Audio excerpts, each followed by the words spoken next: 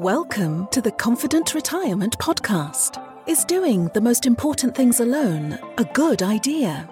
How comfy are you with your choices when it comes to life's biggest decisions? What is real peace of mind with financial confidence, and how can you get it? Chris Fleming and Mark Peachy are the founders of LPF Advisors in Sarasota, Florida. On the show, they bring together the best and brightest minds to share with you how to have a more confident financial picture. They empower listeners with simple, common sense and financial wisdom. And now, here are your hosts from LPF Advisors.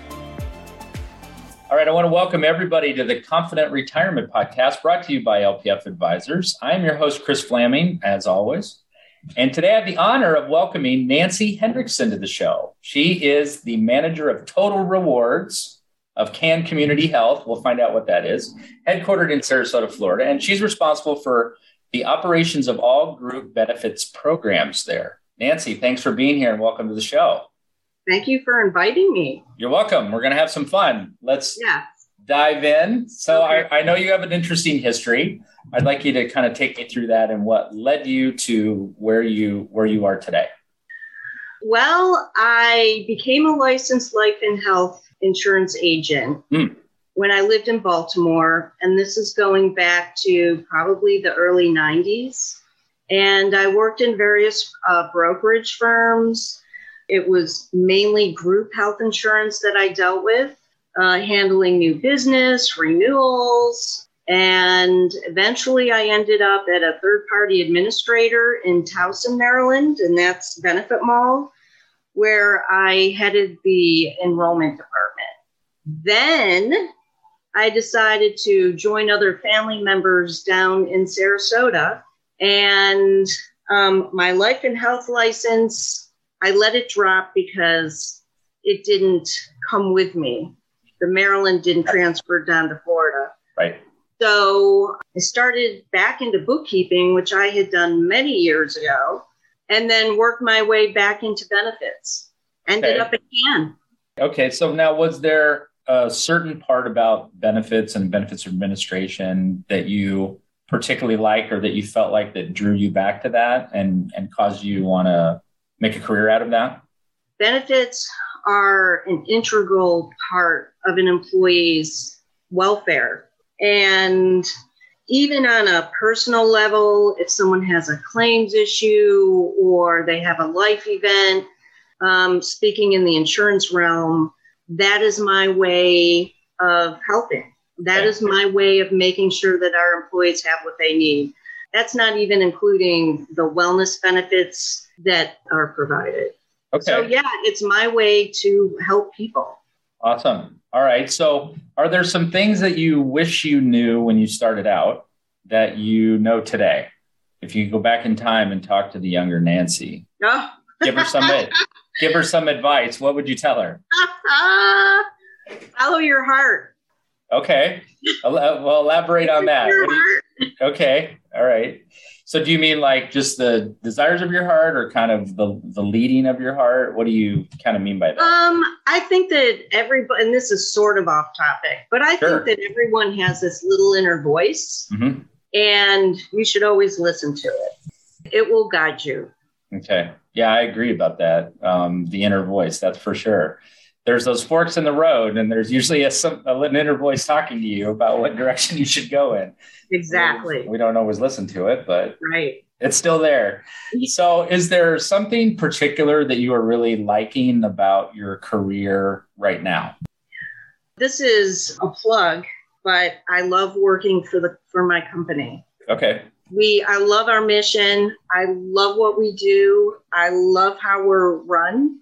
I think we definitely are employee focused, and we are patient focused. Okay. And when you marry those two things together, then you're going to have some pretty high job satisfaction. Right. Especially when you feel like you're valued.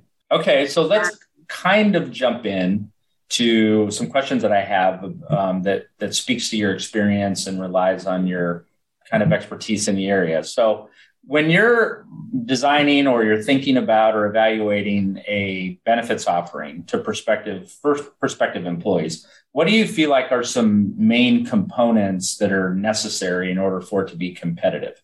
So we're talking from an employee's perspective. Yes, correct. Yeah. Okay. In order to be competitive, they have to be able to afford it. And the benefit has to offer enough that if they can afford it, they can use it. Okay. To me, it's really that simple. Is it affordable? And is it set up in a way that the employee doesn't suffer when they use it? Okay. All right. Yeah, they get some benefit from it. There was some value for what they paid for it. Yes. Sure. Okay. So I'm sure you've been involved in situations where there was a big change that occurred in either a company that you were in or a cause that you were involved in where you had to communicate something that was going to happen. So what are the unique challenges that you kind of face when a big change is going to happen and you have to roll that out? What do you feel like is important? Communication is always important, and honesty too. So when you roll something out, you speak plainly and honestly, and you tell the staff, this is what we're changing, this is why we're changing it, and this is how it's going to affect you. Okay. And then, of course, you open yourself up to questions. Yeah, and do you think you need to be prepared, I suppose, and available for maybe a certain amount of time of maybe negative feedback, either because people don't understand it or they're confused about why it's changing? Right. You always have to listen to the employee and communicate with them. Yeah. They are what makes the company run, and they're the bottom line. So you have to listen to the employee. Well, and the other thing I think about is people don't like bad surprises, right? So we like good surprises, but not bad ones. So I find that with clients, staying ahead of the communication, being forthright with them, being proactive, really important. They may not like what's changing or like what's occurring, but we can't hide under our desk and turn off the phone or put it on D&D or call in Even sick. Sometimes we'd like to. Yeah, call in sick for 3 weeks or something like that. Hope it'll go away. If it's something that maybe we had to do as a company, just because of whatever circumstances changed or now exist or whatever, everyone is an adult, and some people might not be happy. Some people might think it's great. But as long as you make them feel that they're a part of it and hopefully that they understand and that you care, because you could present something and be like, well, this is the way it is, and I'm really sorry, and I know you're going to feel like it's not as good as it was, but that's the way it is a lot more different than couching it with empathy and understanding. Yeah, like many things in life, it's the way that you communicate the change and present it. Sure. Yep.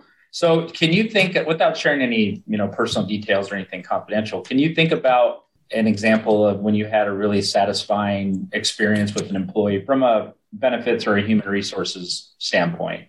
They were really helped or they really benefited from taking advantage of one of the things that you offer?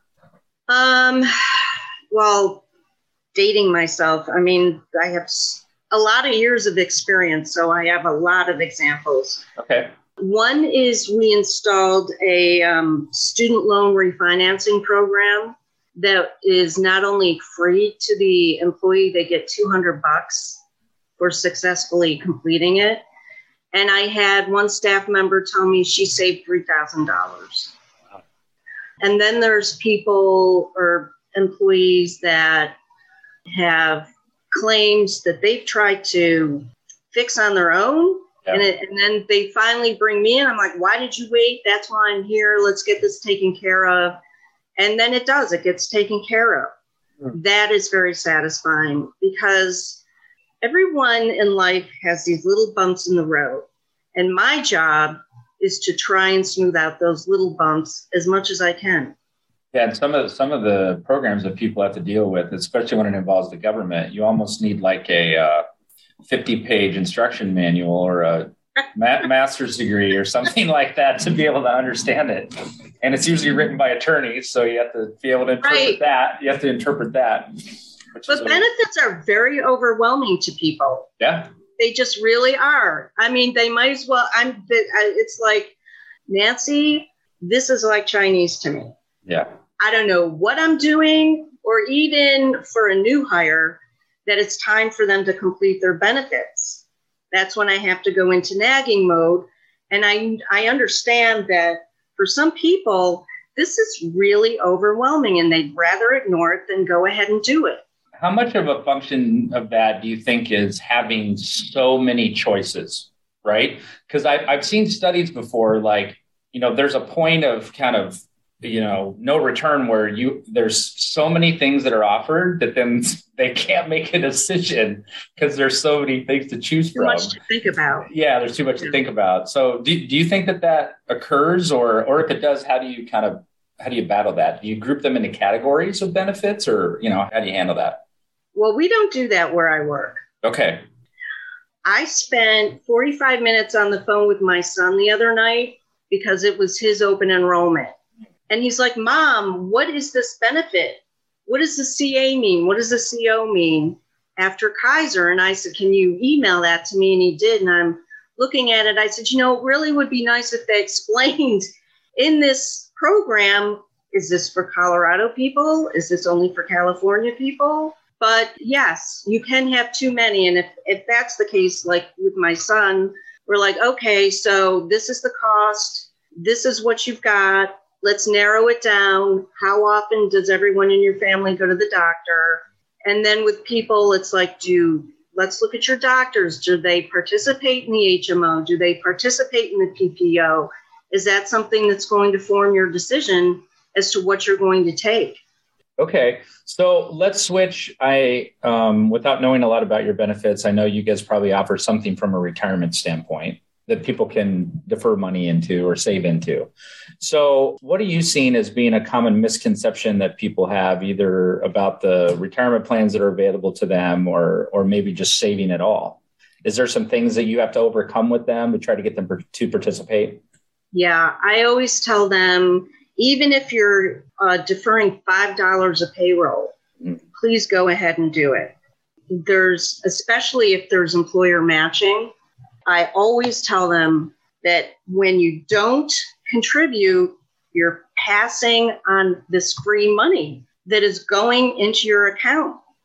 And the difference is when you start when you're younger, and maybe it's a smaller amount, and gradually you can put more and more in per pay, but it's the length of time that you contribute, and that when you wait till the end, even if you're putting a lot of money in, you're still not getting the return that you could have had if you started when you were younger.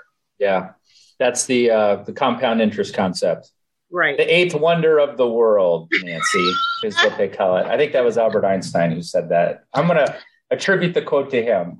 Okay, so let's do like a fire off. I'm going to ask you some questions, and we'll do like a stream of consciousness thing. You just say the first thing that comes to your mind. That's scary. Okay. No, well, if you have to think about it a little bit, that's okay, but not too long. So what do you think, or what are you hearing from your employees on what is the most wanted benefit or perk that, is essential right now? They're really happy with their benefits. So when they say they're happy with them, what are you kind of getting the most positive feedback on? Which one? Definitely positive feedback on the whole benefits package. Okay. When I say that, I mean just the insurance part of it. Okay. They're definitely happy with that. I think that concerning benefits and employees, what they're looking for, like I said in the beginning, is it affordable? And when I use it, is it beneficial? Like you can have a high deductible health plan that's so high that you never meet the deductible. And even if you have an HSA account, it's like, okay, why am I paying for this insurance? You get those kinds of questions. All right. So is there something in your experience that you came across that it was a benefit that just seemed like a really good idea, a really good concept, but it never really took off and it never really got highly adopted by employees? What was it? This is sort of off the track, but it was live yoga classes. Okay. Okay. And it's like, okay, well, it seems like everyone would like that. We did it. And hardly any but like 2 people, 3 people participated. Okay. And it was, okay, that's not. This was before COVID? Yeah, but it was online. Okay. All right. Okay, so they weren't at the office. It was just like, because you guys have multiple locations. Exactly. So it was online. Okay. Yeah. So what's your theory on why that didn't take off? Do you think it was because it was virtual? I think because we're in different time zones. Yeah. And then I don't know, people say, yeah, I'd like that. And then they don't participate. It's okay. We tried it. It wasn't, there was some time maybe that was spent to get it going, but not from a cost standpoint. Okay. And what do you see as being the benefit that nobody really wants to see go away in any fashion? Is it the healthcare coverage? Is that what you see? I think it's tied between retirement and healthcare. Okay. Because healthcare, you've got an alternative for group insurance, whereas retirement, you're kind of what the company retirement plan offers. I don't know that you could do it yourself. Yeah, right. Well, certainly if it has a match, that's not something you could do on the outside. Exactly. Maybe self-employed, there's some things you can do, but yeah, if you're not in that category, then that wouldn't be the case. Okay. So let's switch gears just a little bit. Nancy, I'm curious, outside of work, is there something that you're really passionate about personally? I'd have to say I'm passionate about animals, mainly those in shelters. I don't like to see animals in shelters. Gotcha. Okay. But does that mean you're a rescuer or you're I have one rescue. She's a little crazy. Okay. She had definitely been abused before I got her, but probably oversharing, but that's where I donate. That's awesome. Time and money to those things. Yeah. That's great. And what do you think going forward, just kind of going back to your role as the manager of the Total Rewards, what do you think is probably the biggest opportunity going forward in your offerings that you have to employees? Is there a certain benefit that you guys would like to maybe encompass? Is there something that you're evaluating on maybe improving? What do you kind of see there? Actually, right now, we're evaluating bereavement leave. Okay. And maybe making it longer than it is. Okay. So you guys separate them out between PTO and bereavement and sick time and all that. Okay. Yeah, bereavement is its own category. All right.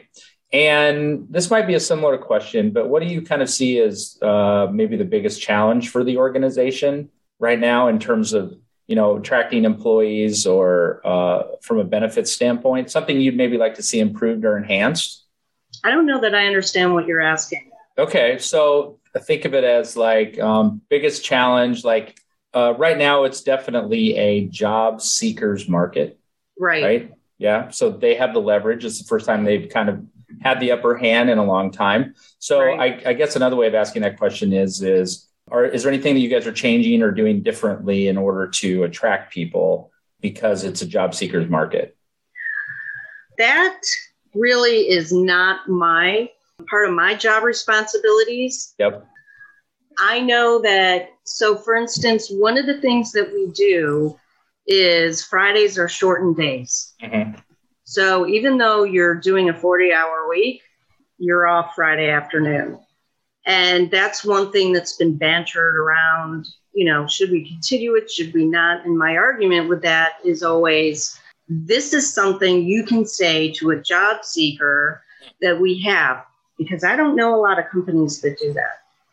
Right. Maybe they do, but it's actually a cut in the hours that you work or something like that. Right. Or you guys are saying that it isn't. All right. That makes sense. So at this point, is there anything you think I should have asked you that I didn't?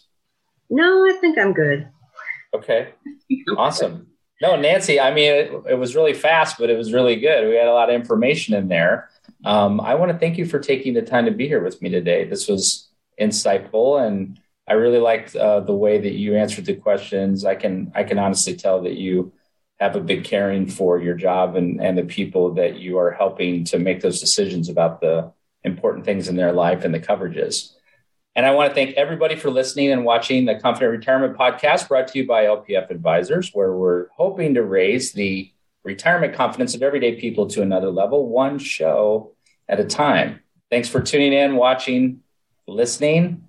Have a great week, and everyone take care and be well. Thanks, Nancy. Thank you. You've been listening to the Confident Retirement Podcast with Chris and Mark from LPF Advisors. For more information on them and retiring confidently, please visit lpfadvisors.com. If your ears are pleased and your mind is now at ease, do share the program with your friends and subscribe wherever podcasts are found.